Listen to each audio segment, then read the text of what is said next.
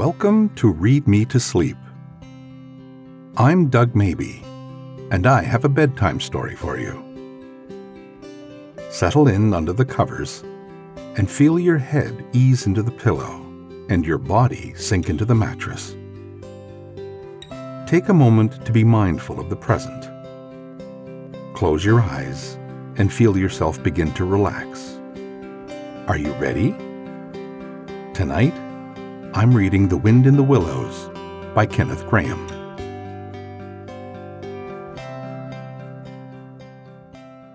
Chapter 10. The Further Adventures of Toad. The front door of the hollow tree faced eastwards, so Toad was called at an early hour, partly by the bright sunlight streaming in on him, partly by the exceeding coldness of his toes, which made him dream that he was at home in bed in his own handsome room with the Tudor window on a cold winter's night, and his bedclothes got cut up, grumbling and protesting they couldn't stand the cold any longer, and had run downstairs to the kitchen fire to warm themselves. And he had followed on bare feet along miles and miles of icy stone-paved passages, arguing and beseeching them to be reasonable. He would probably have been aroused much earlier, had he not slept for some weeks on straw over stone flags, and almost forgotten the friendly feeling of thick blankets pulled well up around the chin.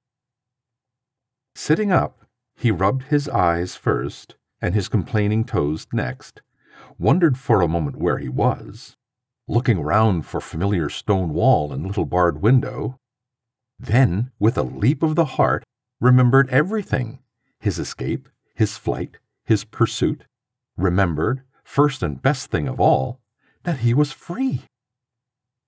Free! The word and the thought alone were worth 50 blankets. He was warm from end to end, as he thought of the jolly world outside, waiting eagerly for him to make his triumphal entrance, ready to serve and play up to him, anxious to help him and to keep him company, as it always had been in days of old before misfortune fell upon him. He shook himself and combed the dry leaves out of his hair and his fingers, and his toilet complete, marched forth into the comfortable morning sun, cold but confident, hungry but hopeful, all nervous terrors of yesterday dispelled by the rest and sleep and frank and heartening sunshine. He had the world all to himself that early summer morning. The dewy woodland, as he threaded it, was solitary and still. The green fields that succeeded the trees were his own to do as he liked with. The road itself, when he reached it, in that loneliness that was everywhere, seemed, like a stray dog, to be looking anxiously for company. Toad, however, was looking for something that could talk, and tell him clearly which way he ought to go. It is all very well, when you have a light heart, and a clear conscience, and money in your pocket, and nobody scouring the country for you to drag you off to prison again, to follow where the road beckons and points, not caring whither. The practical Toad cared very much indeed, and could have kicked the road for its helpless silence when every minute was of importance to him. The reserved rustic road was presently joined by a shy little brother in the shape of a canal, which took its hand and ambled along by its side in perfect confidence, but with the same tongue-tied, incommunicative attitude toward strangers. "Bother them," said Toad to himself. "But anyhow, one thing's clear. They must both be coming from somewhere and going to somewhere. You can't get over that, Toad, my boy." So he marched on patiently by the water's edge. Round a bend in the canal came plodding a solitary horse, stooping forward as if in anxious thought. From rope traces attached to his collar stretched a long line, taut but dripping with his stride, the furthest part of it dripping pearly drops. Toad let the horse pass and stood waiting for what the fates were sending him. With a pleasant swirl of quiet water at its blunt bow, the barge slid up alongside him, its gaily painted gunwale level with the towing path, its sole occupant a big, stout woman wearing a linen sunbonnet, one brawny arm laid along the tiller. "A nice morning, ma'am," she remarked to Toad, as she drew up level with him. "I dare say it is, ma'am," responded Toad politely, as he walked along the tow-path abreast of her. "I dare say it is a nice morning to them that's not in sore trouble, like I am. Here's my married daughter, she sends off to me post-haste to come to her at once, so off I comes, not knowing what may be happening, or going to happen, but fearing the worst, as you will understand, ma'am, if you're a mother too. And I've left my business to look after itself. I'm in the washing and laundering line, you must know, ma'am. I've left my young children to look after themselves, and a more mischievous and troublesome set of young imps doesn't exist, ma'am. And I've lost all my money, and lost my way. As for what may be happening to my married daughter, why, I don't like to think of it, ma'am." "Where might your married daughter be living, ma'am?" asked the barge woman. "She lives near the river, ma'am," replied Toad, "close to a fine house called Toad Hall. That's somewhere abouts in these parts. Perhaps you may have heard of it?" "Toad Hall? Well, I'm going that way myself," replied the barge woman. "This canal joins the river some miles further on, a little above Toad Hall, and then it's an easy walk. You can come along in the barge with me, and I'll give you a lift." She steered the barge close to the bank, and Toad, with many humble and grateful acknowledgments, stepped lightly on board and sat down with great satisfaction. "Toad's luck again," thought he. "I always come out on top."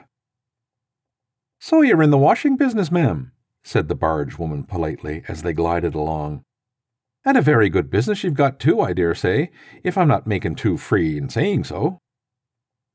"Finest business in the whole county," said Toad airily. "All the gentry come to me. Wouldn't go to anyone else if they were paid, they know me so well. You see, I understand my work thoroughly, and attend to it all myself. Washing, ironing, clear-starching, making up gents' fine shirts for evening wear, everything's done under my own eye." "But surely you don't do all that work yourself, ma'am?" asked the barge woman respectfully. "Oh, I have girls," said Toad lightly. 20 girls or thereabouts, always at work. But you know what girls are, ma'am. Nasty little hussies, that's what I call 'em." "So do I," said the barge woman with great heartiness. "But I dare say you set yours to rights, the idle trollops. And are you very fond of washing?" "I love it," said Toad. "I simply dote on it. Never so happy as when I've got both arms in the washtub. But then it comes so easy to me. No trouble at all. A real pleasure, I assure you, ma'am." "What a bit of luck meeting you," observed the barge woman thoughtfully. "A regular piece of good fortune for both of us." "Why, what do you mean?" asked Toad nervously. "Well, look at me now," replied the barge woman. "I like washing too, just the same as you do, and for that matter, whether I like it or not, I have got to do all my own naturally, moving about as I do. Now my husband, he's such a fellow for shirking his work and leaving the barge to me, that never a moment do I get to seeing to my own affairs. By rights he ought to be here now, either steering or attending to the horse, though luckily the horse has sense enough to attend to himself. Instead of which, he's gone off with the dog to see if they can't pick up a rabbit for dinner somewhere. Says he'll catch me up at the next lock. Well, that's as may be. I don't trust him.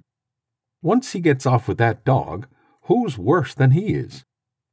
But meantime, how am I to get on with my washing?"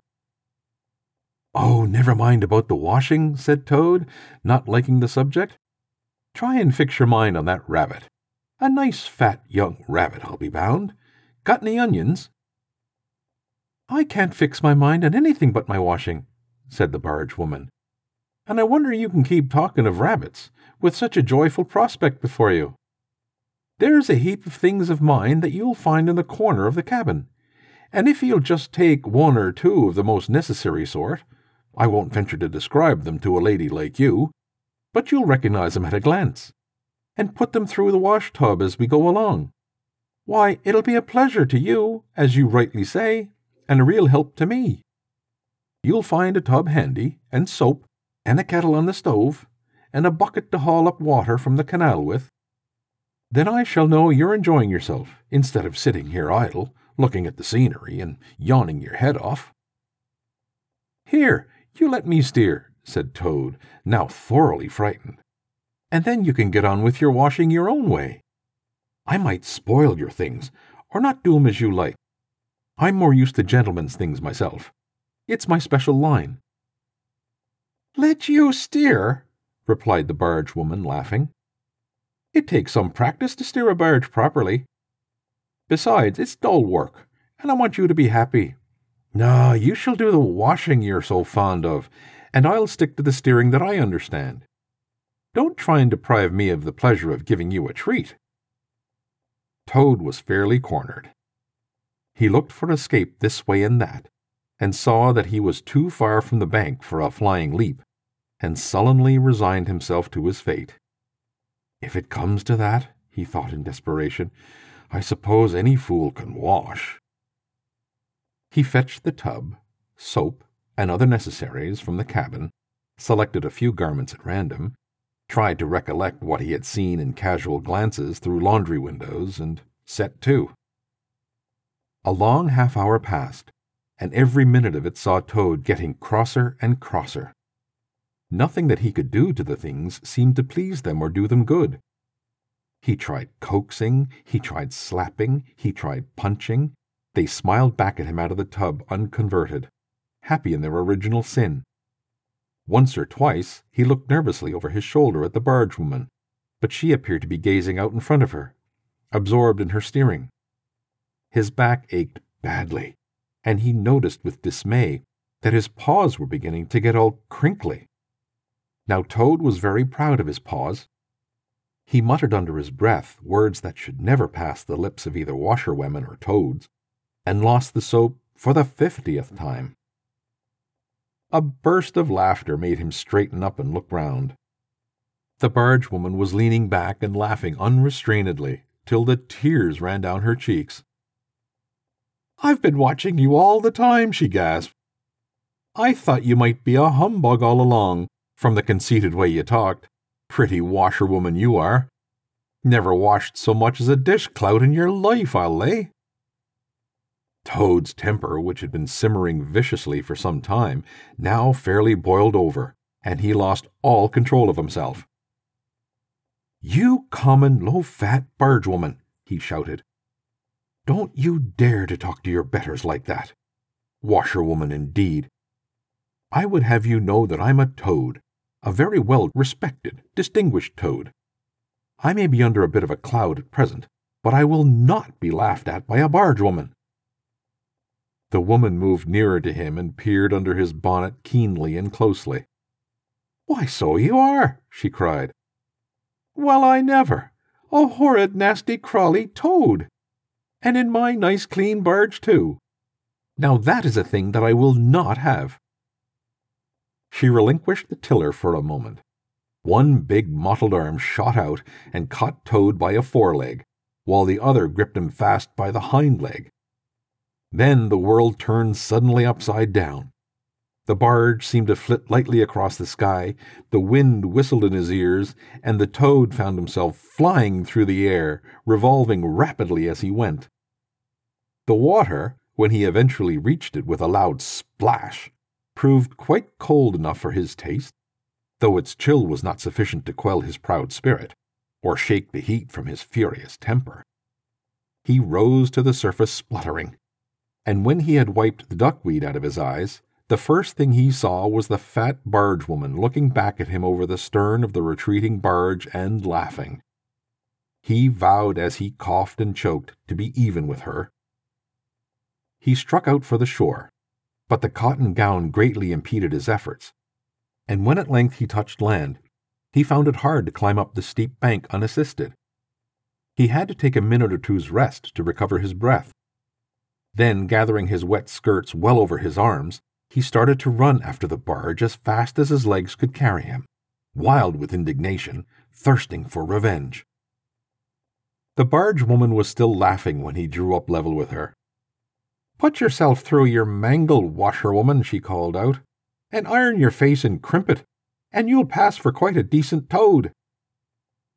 Toad never paused to reply. Solid revenge was what he wanted, not cheap, windy verbal triumphs, though he had a thing or two in his mind that he would have liked to say. He saw what he wanted ahead of him. Running swiftly on, he overtook the horse, unfastened the tow rope and cast off, jumping lightly on the horse's back, and urged it to gallop by kicking it vigorously in the sides. He steered for the open country, abandoning the towpath and swinging his steed down a rutty lane. Once he looked back, he saw that the barge had run aground on the other side of the canal, and the barge woman was gesticulating wildly and shouting, "Stop! Stop! Stop!" "I've heard that song before," said Toad, laughing, as he continued to spur his steed onward in its wild career. The barge horse was not capable of any very sustained effort, and its gallop soon subsided into a trot, and its trot into an easy walk. But Toad was quite contented with this, knowing that he, at any rate, was moving, and the barge was not. He had quite recovered his temper now that he had done something he thought really clever, and he was satisfied to jog along quietly in the sun, taking advantage of any byways and bridle paths, and trying to forget how very long it was since he had had a square meal, till the canal had been left very far behind him. He had traveled some miles, his horse and he was feeling drowsy in the hot sunshine, when the horse stopped, lowered his head, and began to nibble the grass.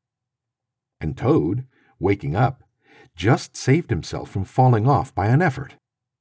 He looked around him and found he was on a wide common, dotted with patches of gorse and bramble as far as he could see. Near him stood a dingy gypsy caravan, and beside it a man was sitting on a bucket turned upside down, very busy smoking, and staring into the wild world. A fire of sticks was burning nearby, and over the fire hung an iron pot, and out of that pot came forth bubblings and gurglings, and a vague, suggestive steaminess. Also smells, warm, rich, and varied smells, that twined and twisted, and wreathed themselves at last into one complete, voluptuous, perfect smell, that seemed like the very soul of nature taking form and appearing to her children, a true goddess, a mother of solace and comfort. Toad now knew well that he had not been really hungry before. What he had felt earlier in the day had been a mere trifling qualm. This was the real thing at last, and no mistake, and it would have to be dealt with speedily, too, or there would be trouble for somebody or something. He looked the gypsy over carefully, wondering vaguely whether it would be easier to fight him or cajole him. So there he sat, and sniffed, and looked at the gypsy, and the gypsy sat and smoked, and looked at him. Presently the gypsy took his pipe out of his mouth, and remarked in a careless way, "Want to sell that there horse of yours?" Toad was completely taken aback. He did not know that gypsies were very fond of horse-dealing, and never missed an opportunity. And he had not reflected that caravans were always on the move, and took a deal of drawing. It had not occurred to him to turn the horse into cash, but the gypsy's suggestion seemed to smooth the way towards the two things he wanted so badly, ready money and a solid breakfast. "What?" he said. "Me sell this beautiful young horse of mine? Oh, no, it's out of the question. Who's going to take the washing home to my customers every week? Besides, I'm too fond of him, and he simply dotes on me." "Try and love a donkey," suggested the gypsy. "Some people do." "You don't seem to see," continued Toad, "that this fine horse of mine is a cut above you altogether. He's a blood horse, he is, partly. Not the part you see, of course, another part. And he's been a prize hackney, too. That was the time before you knew him. But you can still tell it on him at a glance, if you understand anything about horses. No, it's not to be thought of for a moment. All the same, how much might you be disposed to offer me for this beautiful young horse of mine?" The gypsy looked the horse over, and then he looked Toad over with equal care, and looked at the horse again. "Shilling a leg," he said briefly, and turned away, continuing to smoke and try to stare the wild world out of countenance. "A shilling a leg," cried Toad. "If you please, I must take a little time to work that out and see just what it comes to." He climbed down off his horse and left it to graze, and sat down with the gypsy and did sums on his fingers. And at last he said, "A shilling a leg? Why, that comes to exactly 4 shillings, and no more. Oh, no, I could not think of accepting 4 shillings for this beautiful young horse of mine." "Well," said the gypsy, "I'll tell you what I will do. I'll make it 5 shillings, and that's 3 and 6pence more than the animal's worth. And that's my last word." The Toad sat and pondered long and deeply, for he was hungry and quite penniless, and still some way, he knew not how far, from home, and enemies might still be looking for him. To one in such a situation, 5 shillings might very well appear a large sum of money. On the other hand, it did not seem very much to get for a horse. But then again, the horse hadn't cost him anything, so whatever he got was all clear profit. At last he said firmly, "Look here, gypsy, I tell you what we'll do, and this is my last word. You shall hand me over 6 shillings and 6pence, cash down, and further, in addition thereto, you shall give me as much breakfast as I can possibly eat, at one sitting, of course, out of that iron pot of yours that keeps sending forth such delicious and exciting smells. In return, I will make over to you my spirited young horse, with all the beautiful harness and trappings that are on him, freely thrown in. If that's not good enough for you, say so, and I'll be getting on. I know a man near here who's wanted this horse of mine for years."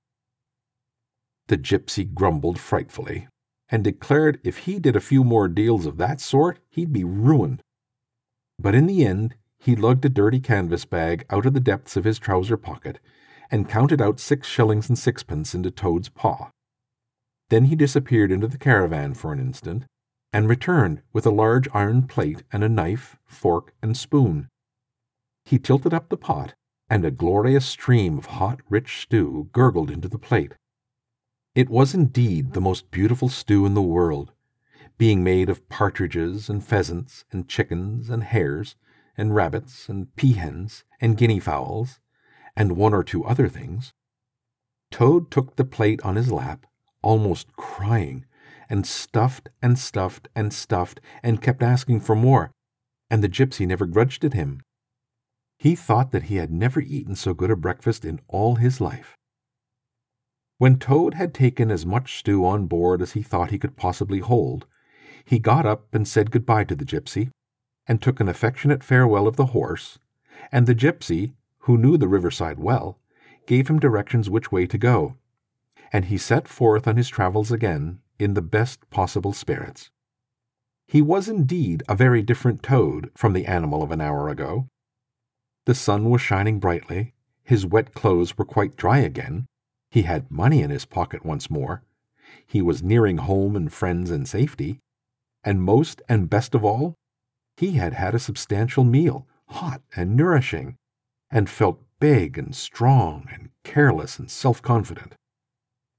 As he tramped along gaily, he thought of his adventures and escapes, and how when things seemed at their worst, he had always managed to find a way out. And his pride and conceit began to swell within him. "Ho, ho!" he said to himself, as he marched along with his chin in the air. "What a clever Toad I am! There is surely no animal equal to me for cleverness in the whole world. My enemies shut me up in prison, encircled by sentries, watched night and day by warders. I walk out through them all by sheer ability coupled with courage. They pursue me with engines and policemen and revolvers. I snap my fingers at them and vanish, laughing, into space. I am unfortunately thrown into a canal by a woman fat of body and very evil-minded. What of it? I swim ashore, I seize her horse, I ride off in triumph, and I sell the horse for a whole pocketful of money and an excellent breakfast. Ho, ho! I am the Toad, the handsome, the popular, the successful Toad. He got so puffed up with conceit that he made up a song as he walked in praise of himself, and sang it at the top of his voice, though there was no one to hear it but him. It was perhaps the most conceited song that any animal ever composed. The world has held great heroes, as history books have showed, but never a name to go down to fame compared to that of Toad. The clever men at Oxford know all that there is to be knowed, but they none of them know one half as much as intelligent Mr. Toad. The animals sat in the ark and cried, their tears in torrents flowed. Who was it said, "There's land ahead," encouraging Mr. Toad? The army all saluted as they marched along the road. Was it the king or Kitchener? No, it was Mr. Toad. The queen and her ladies in waiting sat at the window and sewed. She cried, "Look, who's that handsome man?" They answered, "Mr. Toad." There was a great deal more of the same sort, but too dreadfully conceited to be written down. These are some of the milder verses. He sang as he walked, and he walked as he sang, and he got more inflated every minute. But his pride was shortly to have a severe fall. After some miles of country lanes, he reached the high road, and as he turned into it, and glanced along its white length, he saw approaching him a speck that turned into a dot, and then into a blob, and then into something very familiar. And a double note of warning, all too well known, fell on his delighted ear. "This is something like," said the Toad, excited. "This is real life again. This is once more the great world from which I have been missed so long.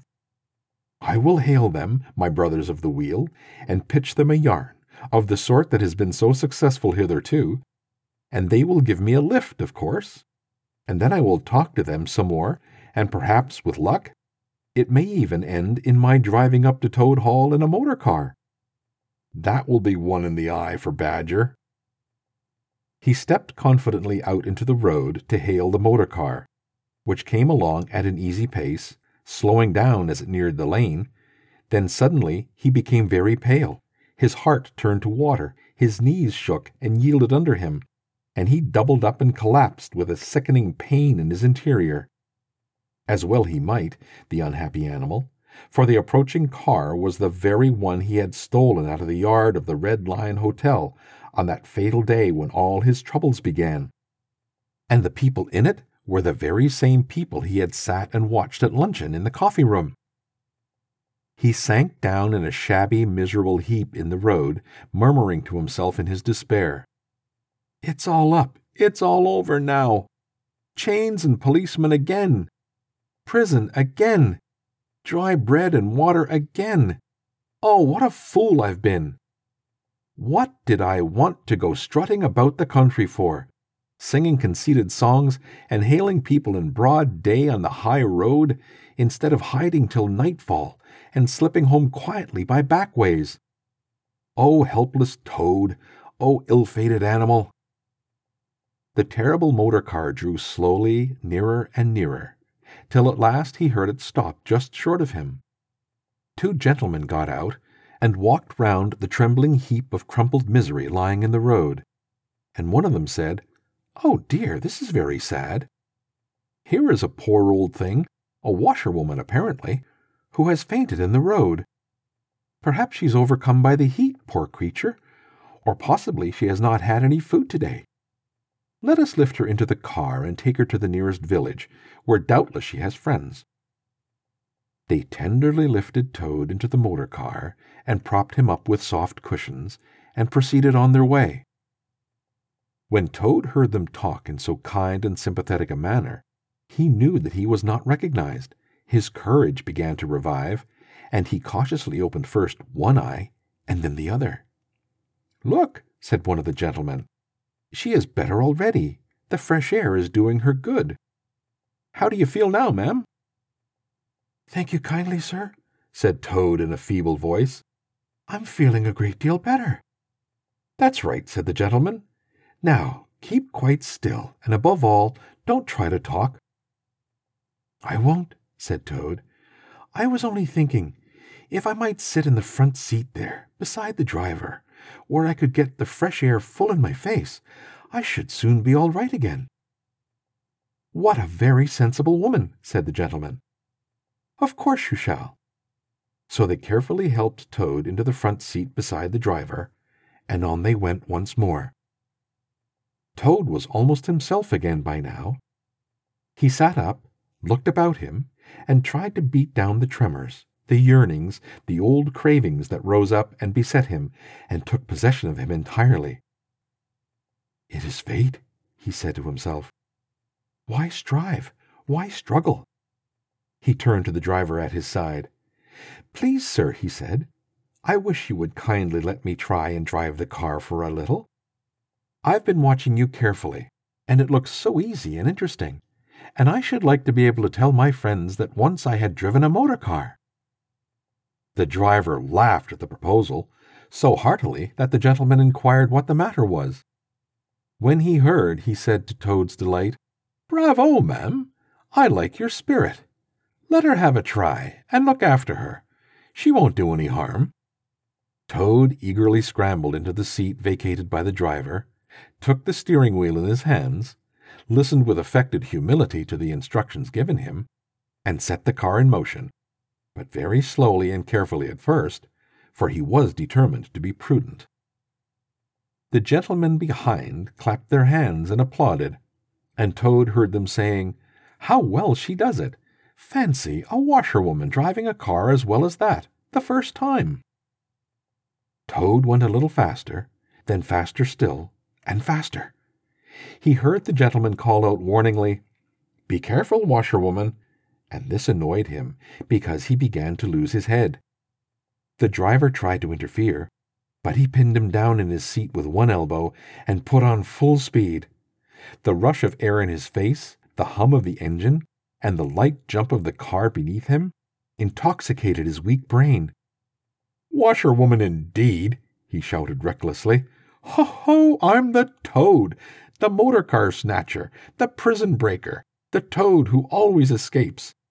Sit still, and you shall know what driving really is, for you are in the hands of the famous, the skillful, the entirely fearless Toad."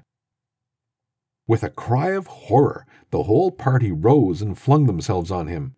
"Seize him!" they cried. "Seize the Toad, the wicked animal who stole our motor car. Bind him, chain him, drag him to the nearest police station. Down with the desperate and dangerous Toad." Alas, they should have thought. They ought to have been more prudent. They should have remembered to stop their motor car somehow before playing any pranks of that sort. With a half a turn of the wheel, the Toad sent the car crashing through the low hedge that ran along the roadside. One mighty bound, a violent shock, and the wheels of the car were churning up the thick mud of a horse pond. Toad found himself flying through the air with the strong upward rush and delicate curve of a swallow. He liked the motion, and was just beginning to wonder whether it would go on until he developed wings and turned into a toad bird, when he landed on his back with a thump in the soft, rich grass of a meadow. Sitting up, he could just see the motor car in the pond, nearly submerged. The gentleman and the driver, encumbered by their long coats, were floundering helplessly in the water. He picked himself up rapidly and set off running across the country as hard as he could, scrambling through hedges, jumping ditches, pounding across fields, till he was breathless and weary, and had to settle down into an easy walk. When he had recovered his breath somewhat, he was able to think calmly, and began to giggle, and from giggling he took to laughing, and he laughed till he had to sit down under a hedge. "Ho, ho!" he cried, in ecstasies of self-admiration. "Toad again! Toad as usual, comes out on top. Who was it got them to give him a lift? Who managed to get on the front seat for the sake of fresh air? Who persuaded them into letting him see if he could drive? Who landed them all in a horse pond? Who escaped, flying gaily and unscathed through the air, leaving the narrow-minded, grudging, timid excursionists in the mud, where they should rightly be? Why, Toad, of course. Clever Toad, great Toad, good Toad." Then he burst into song again, and chanted with uplifted voice, "The motor car went boop, boop, as it raced along the road. Who was it who steered it into a pond? Ingenious Mr. Toad. Oh, how clever I am! How clever, how clever, how very clever! A slight noise in the distance behind him made him turn his head and look. Oh, horror! Oh, misery! Oh, despair! About 2 fields off, a chauffeur in his leather gaiters and 2 large rural policemen were visible, running towards him as hard as they could go. Poor Toad sprang to his feet and pelted away again, his heart in his mouth. "Oh, my!" he gasped, as he panted along. "What an ass I am! What a conceited and heedless ass! Swaggering again, shouting and singing songs again, sitting still and gassing again. Oh, my! Oh, my! Oh, my!" He glanced back and saw to his dismay that they were gaining on him. On he ran desperately, but kept looking back, and saw that they still gained steadily. He did his best, but he was a fat animal, and his legs were short, and still they gained. He could hear them close behind him now. Ceasing to heed where he was going, he struggled on blindly and wildly, looking back over his shoulder at the now triumphant enemy, when suddenly the earth failed under his feet. He grasped at the air, and splash! He found himself head over ears in deep water, rapid water, water that bore him along with a force he could not contend with, and he knew that in his blind panic he had run straight into the river. He rose to the surface and tried to grasp the reeds and rushes that grew along the water's edge close under the bank. But the stream was so strong that it tore them out of his hands. "Oh, my!" gasped poor Toad. "If ever I steal a motor car again, if ever I sing another conceited song," then down he went and came up breathless and spluttering. Presently he saw that he was approaching a dark hole in the bank, just above his head, and as the stream bore past, he reached up with a paw and caught hold of the edge and held on. Then slowly, and with difficulty, he drew himself up out of the water, till at last he was able to rest his elbows on the edge of the hole. There he remained for some minutes, puffing and panting, for he was quite exhausted. As he sighed and blew and stared before him into the dark hole, some bright small thing shone and twinkled in its depths, moving toward him. As it approached, a face grew up gradually around it, and it was a familiar face, brown and small, with whiskers, grave and round, with neat ears and silky hair. It was the water rat,